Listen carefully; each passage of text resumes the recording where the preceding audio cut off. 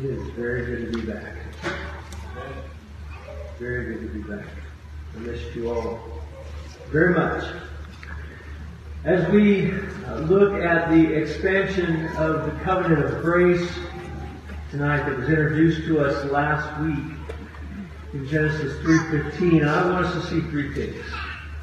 First, I want us to look at the call that was given.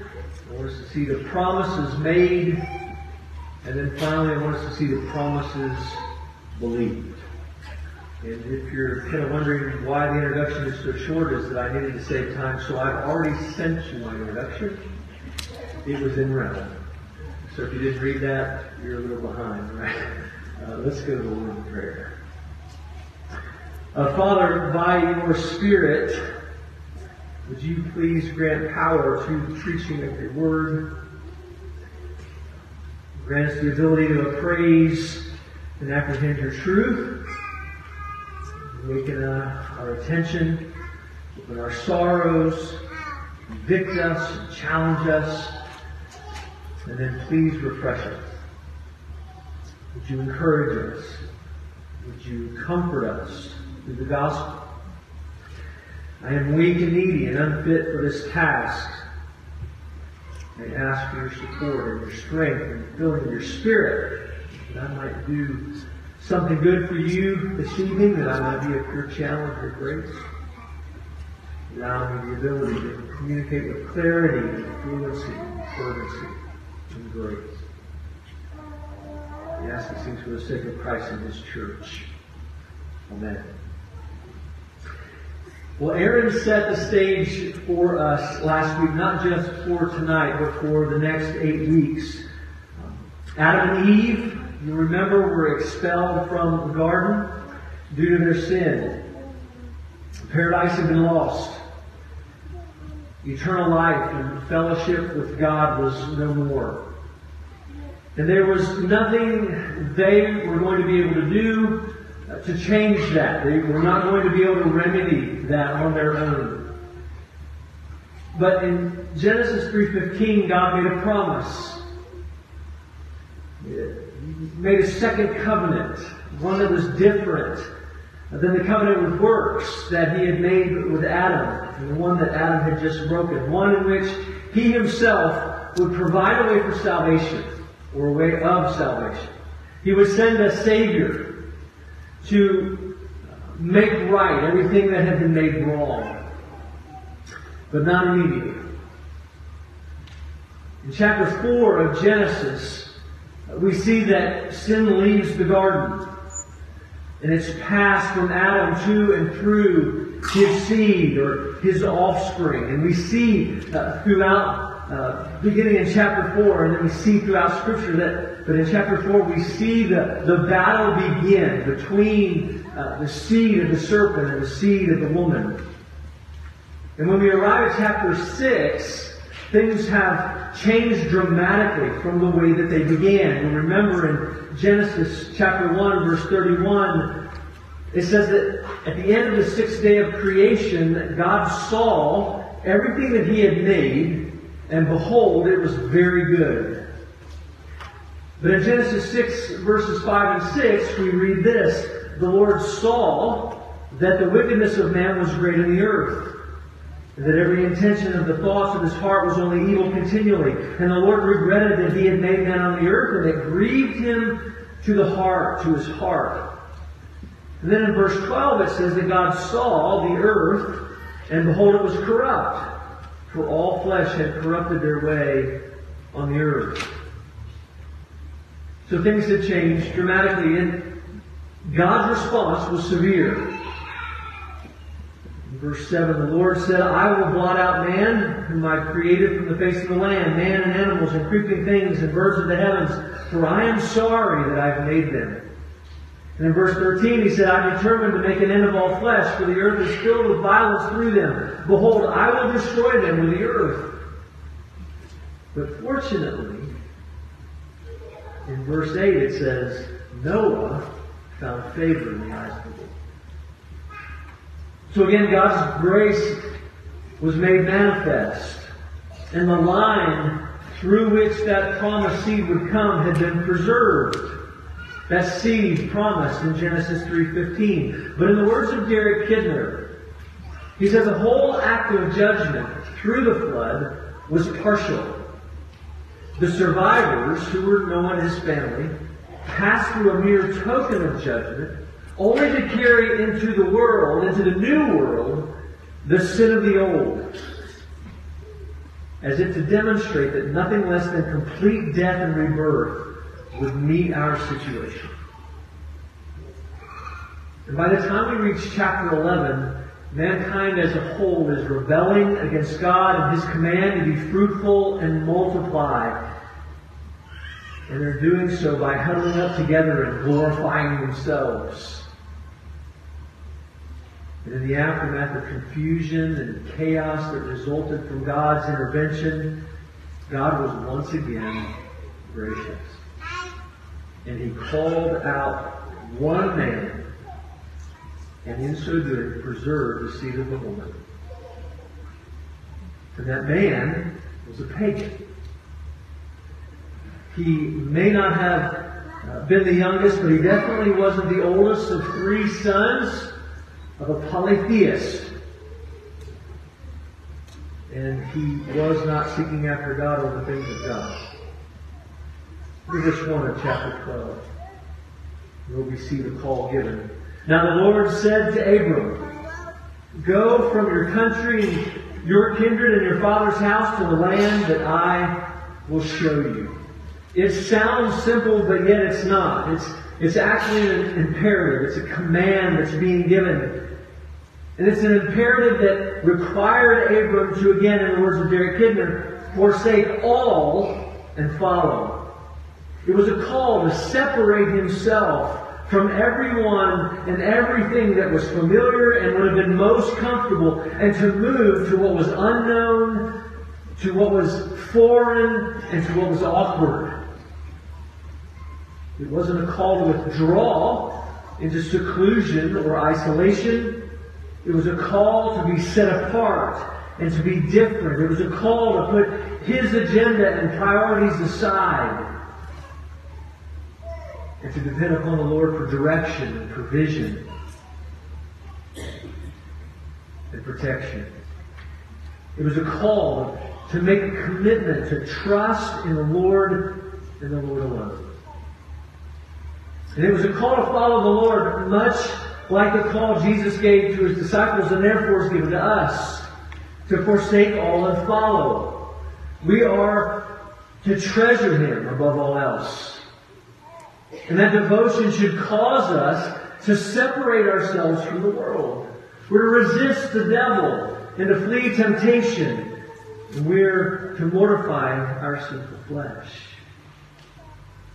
And what motivates us is the fact that we have been set apart by the Lord unto Himself.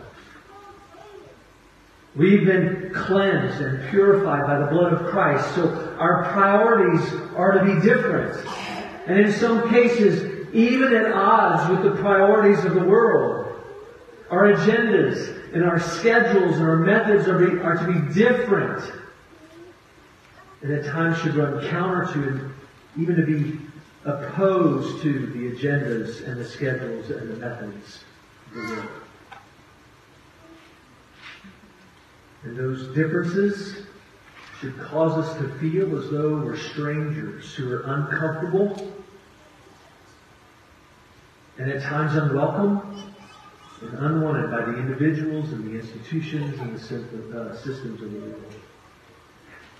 And at the same time, it's not a call to arrogantly and purposely pit ourselves against the world or to despise the world and withdraw from the world. We're to be in the world and not of the world. We're to be in the world but distinct from the world. As a matter of fact, in John 17, Jesus prays that His disciples would not be removed from the world, because they've been sent to the world by Him as the Father had sent Him into the world. But He also said that we would be hated by the world because the world hates Him. So the questions for us tonight are, Have you and have I forsaken all to follow the Lord Jesus? How comfortable or how uncomfortable are you? How comfortable and how uncomfortable am I in the world and with the things of the world?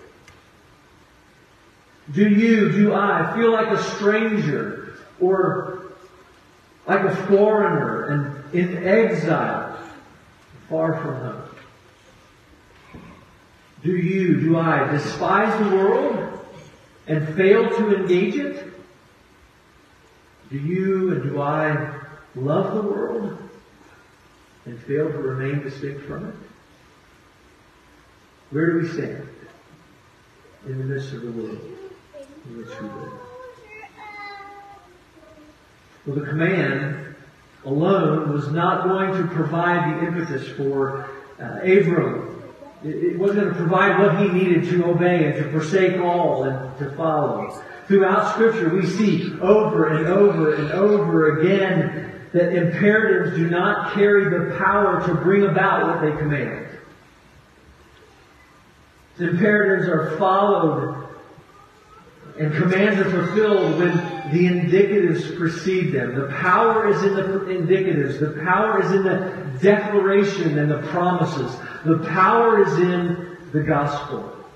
And this situation is no different. Look at verses 2 and 3. God said, "And I will make of you a great nation, and I will bless you and make your name great, so that you will be a blessing. I will bless those who bless you, and him who dishonors you I will curse. And in you all the families of the earth shall be blessed." The covenant that God was making with Abram was a unilateral covenant. Right? There was nothing that was being negotiated. There was nothing being mutually determined in this covenant. God was in the midst of establishing a relationship with Abram, and was doing so through unconditional promises.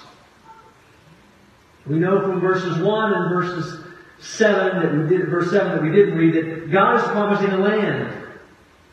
And then in verses 2 and 3, we see that He was promising Abram enough descendants to create a nation that would fill that land. And then He was promising Abram particular favor. He was promising to exalt Abram's name to a place of honor and respect, something that those in Babel had attempted but had failed to do on their own. He was promising that nations would be blessed. All nations would be blessed through him and through what he was going through, what God was going to do through and with Abram. And these promises weren't based on anything inherent in Abram. He was also, by the way, promising to bless those who honored Abram and curse those who didn't. And none of these promises were based on anything inherent in Abram. He hadn't proven himself to be righteous enough. He hadn't proven himself to be worthy enough to receive these blessings and these promises. He hadn't merited the Lord's favor enough to have this bestowed upon him. Everything was promised simply based upon the grace of God and the kind intention of His will. It all came about from the Lord Himself. And notice what Abram does. He believes God. And we know that it's not a part of our text, so I'm going to bring it into our text tonight. In verse 4 it says, "So Abram went as the Lord had told him." And we're going to come back to that in just a minute. But remember that. He went. So we, for now, need to move to chapter 15. Look at verse 1. It says, "After these things, the word of the Lord came to Abram in a vision. 'Fear not, Abram. I am your shield. Your reward shall be great.'"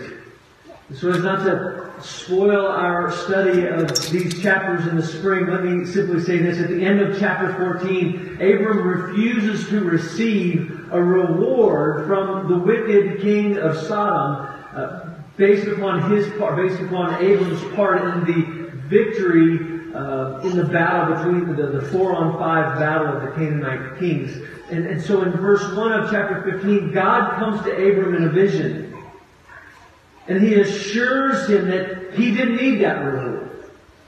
You didn't need that reward, Abram. Why? Because his reward was coming in the form of the promises that God had just made to him. So what God is doing in this situation with Abram is saying, Abram, listen, rest in me, in the promises that I have made to you. Abram hadn't forgotten the promises, but he was still being reminded of those promises. And he hadn't forgotten those promises, particularly the ones in regard to the descendants. And he hadn't forgotten them because we learned earlier in verse 30 of chapter 11 that he and Sarah had no children because she was barren. So it was going to be something that was going to be hard for him to forget because he had just heard. He knew that his wife was barren. They didn't have children, couldn't have children. And yet God is promising children. So Abram says, well, since you brought it up, I've got a question. And in verse 2 he says, O Lord God, what will you give me? For I continue childless, and the heir of my house is Eliezer of Damascus. And Abram said, behold, you have given me no offspring, and a member of my household will be my heir. In other words, you've promised me a nation of descendants. I have no offspring of my own. Right now, any inheritance I have is going to be given to my servant. Because I don't have any children. So how is this going to happen? And it's not an antagonistic question. It's not an antagonistic question coming from frustration and doubt. He earnestly wants to know. And we know he's believing in what he's been hoping for. But remember, his faith is new. Right? His faith is growing. It's being formed with each passing day. And so what he's looking for is assurance of the things that are seen. And at this point, he doesn't have any experience himself really or not much to go on or to draw from. He doesn't have all this experience of God's faithfulness to this point. And so he's asking the only one who can answer. And we know he's not being antagonistic based upon God's response. Look at verse 4. He says, and behold, the word of the Lord came to him. This man shall not be. Your very own son shall be. And he brought him outside and said, look toward heaven. Number the stars if you're able to number them. Then he said to him, so shall your offspring. The Lord doesn't get angry. The Lord is patient and gracious. He's not put off by it. The Lord simply says, Abram, your heir is not going to be your son. Never fear. You're going to have a son. And through that son, you're going to have a multitude of descendants. And in order for you to grab a hold of this promise and remember it, I want you to go outside. And Abraham goes outside and God says, I want you to look up in the sky. And Abram looks up into the sky and God says, count the stars. Impossible. Right? And he says, well, that's how many descendants you're going to have. When Abram's faith needed to be encouraged, the Lord reminded him of his promise and then gave him a tangible sign to hold on to. Again, Derek Kidner calls it a visible word. Right? It was something, it wasn't something that he could touch or feel, but it was something that he could see. It was something that every night for the next many years, he would go outside and could look up and could remember that promise and could be assured that those promises were true. This, of course, is the foundation and the origin of our covenant signs of baptism and the Lord's Supper, through which God confirms the promise of the gospel. For you see, while God did promise Abraham many offspring and said that the promises would be experienced through one offspring or one son, which would be Isaac rather than Ishmael, The promises would ultimately be realized through the one man, the God-man, the Lord Jesus Christ, who, according to Paul in Galatians and Romans, was the promised seed of the woman who would crush the serpent, the head of the serpent. Which is why Paul also says in 2 Corinthians chapter 1, verse 20, that all the promises of God are yes and amen in the Lord Jesus. Baptism is that tangible sign that assures us that Christ's blood has cleansed us from our sin, and that the Spirit of God has been poured out upon us, and that we've been united to Christ. And the Lord's Supper is that tangible sign that assures us of the reality and the benefits of Christ's work on our behalf, His death, and of our feeding upon and receiving Him spiritually when we come in faith and to participate in the sacrament. So, brothers and sisters, the questions for us are this: does your faith ebb and flow like mine? Are there times when you have questions about the truth of Scripture and the promises that the Bible says are ours in Christ, like me? In just a minute, the Lord is going to say to you and to me, you've heard the word, now come. Look, feel, smell, taste, and rest assured that my word is sure and true, and my promises will come to pass. If you are trusting in the person and work of the Lord Jesus Christ, you can rest assured that you have been set free. And if you have been set free, you are free indeed. And He's given us a sign to assure us of that very fact.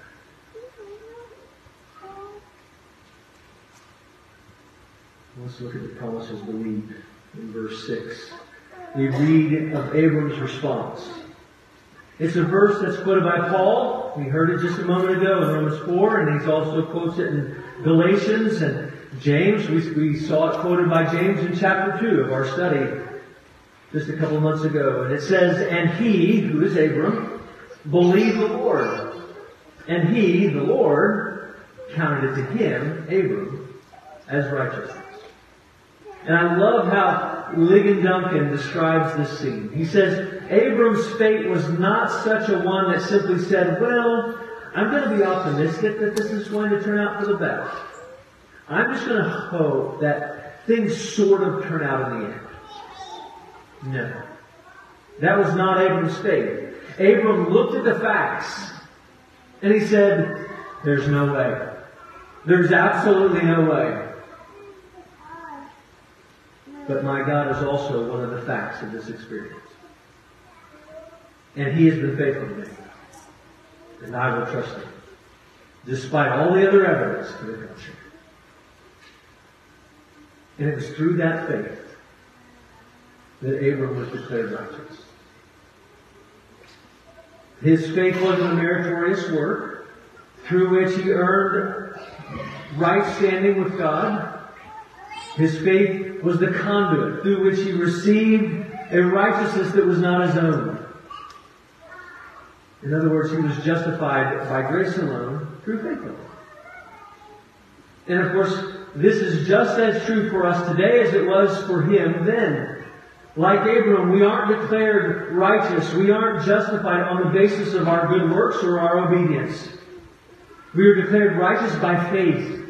We are justified by grace alone, through faith alone. We're not saved because of our own inherent righteousness, because we have no inherent righteousness. None of us do.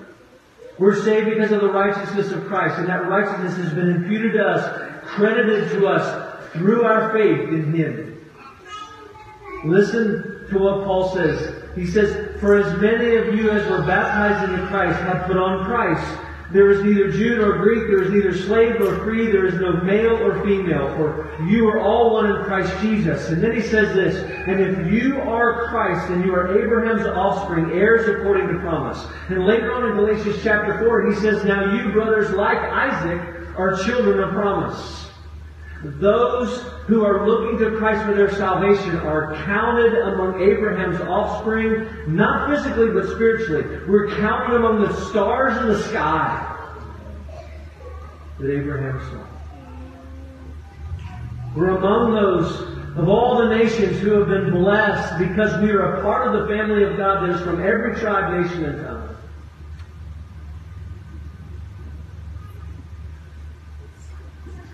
Let me wrap up by going back to verse 4. Again, I know it's not in the text. I mean, it's in the text. It wasn't in our passage that was supposed to be preached tonight. I reserve the right to bring it in. Abraham went, as the Lord told him to. And we ask ourselves, why? You remember from our study of Hebrews chapter 11, verse 8 says this, "By faith Abraham obeyed when he was called to go out to a place that he was to receive as an inheritance. And he went out, not knowing where he was going." God revealed himself to Abram. And Abram responded out of an assurance and out of a conviction of God's promises, specifically in regard to the land. His faith made the future inheritance and the unseen land both present and visible. But it wasn't merely assurance and conviction of his possession of a temporal land, but assurance and conviction of a possession of an eternal city, the eternal city of God that we read about in Revelation 21. And the language indicates that he responded immediately and with eagerness. Some have said that he didn't even wait for God to finish before he was on his way. But even if he did, as one commentator put it, the sound of his voice was still ringing in his ears. And he did so despite the fact that he didn't know exactly where he was going. The future was uncertain. There was an unpredictability to it all. There was a lack of clarity. It's not going to be till chapters 13 and 15 that he really knows with any specifics what the land's going to be like. And then in verse 9 of Hebrews 11 it says, "By faith he went to live in the land of promise, as in a foreign land, living in tents with Isaac and Jacob, heirs with him of the same promise." It's very interesting that he goes to the promised land, but then he doesn't set up or establish a permanent residence. He doesn't lay a foundation and build upon the foundation. He stays in tents. He stays in temporary dwellings. He remains a sojourner. He remains nomadic. He's a resident alien. He lived among the Canaanites as a foreigner. He never really settled down. He never really fit in. He never really belonged. He was just passing through. And in verse 10 we learn why. It says, "For he was looking forward to the city that has foundations, whose designer and builder is God." Abraham not only had the assurance and conviction that the Lord would take him and lead him to the promised temple land, but he had the assurance and the conviction that God was going to take him to a final destination. Canaan was not the final destination. It was just a stop along the way. It was promised. That land was promised, but it wasn't the complete fulfillment of that promise. He knew Canaan itself was a part of the promise, but he knew it pointed to something far greater. He was waiting for something more. And the language there, the looking forward, was this continuous expectation of absolute certainty.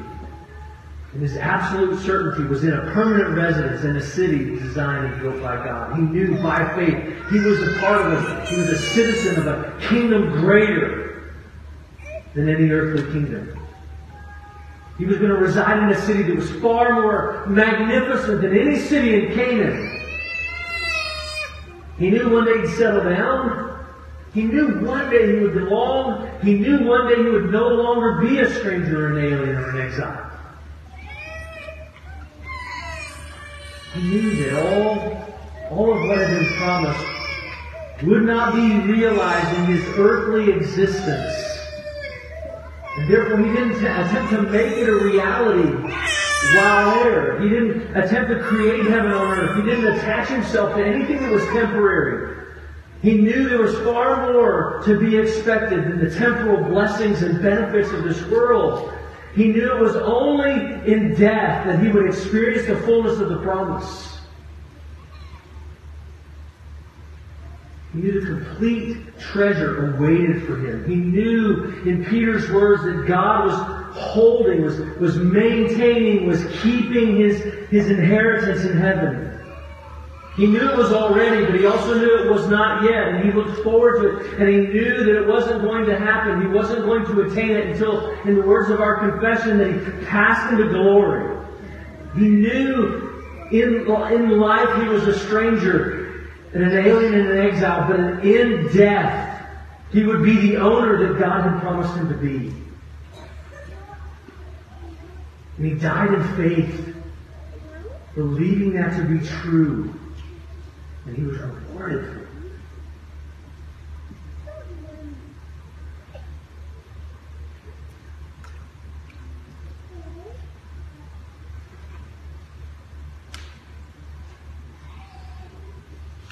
And brothers and sisters, our brother Hutch, being one of Abraham's offspring and a child of promise, knows that reality today. He knows it. His faith is silent.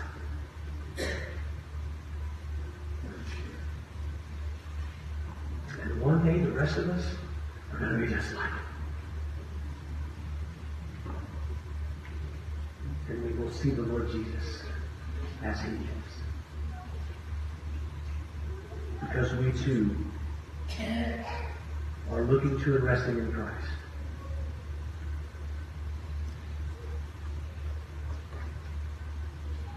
By God's grace, He's revealed Himself to us. He's raised us from spiritual death to spiritual life. He's removed our hearts of stone and replaced them with hearts of flesh. He's given us faith. And that faith makes the future present and the unseen visible. And that faith is an active faith. It's a faith that responds when He speaks, and He speaks to us through His Word. So let me ask two final questions. Do we believe God is a covenant-making and a covenant-keeping God? And do our lives exhibit a trust in the fact that He who has promised and spoken to us is in fact faithful? May that be so. Let's go to the Lord.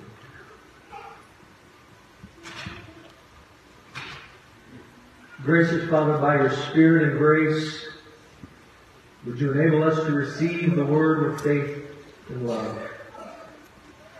And enable us to lay it up in our hearts and to practice it in our lives. May it pass from our ears to our hearts, and from our hearts to our lips in our conversations. Would You bless those who have heard the Word preached this evening, and may the seed sown in us be raised in power and show forth fruit of righteousness. In Christ's name and for His sake. Amen.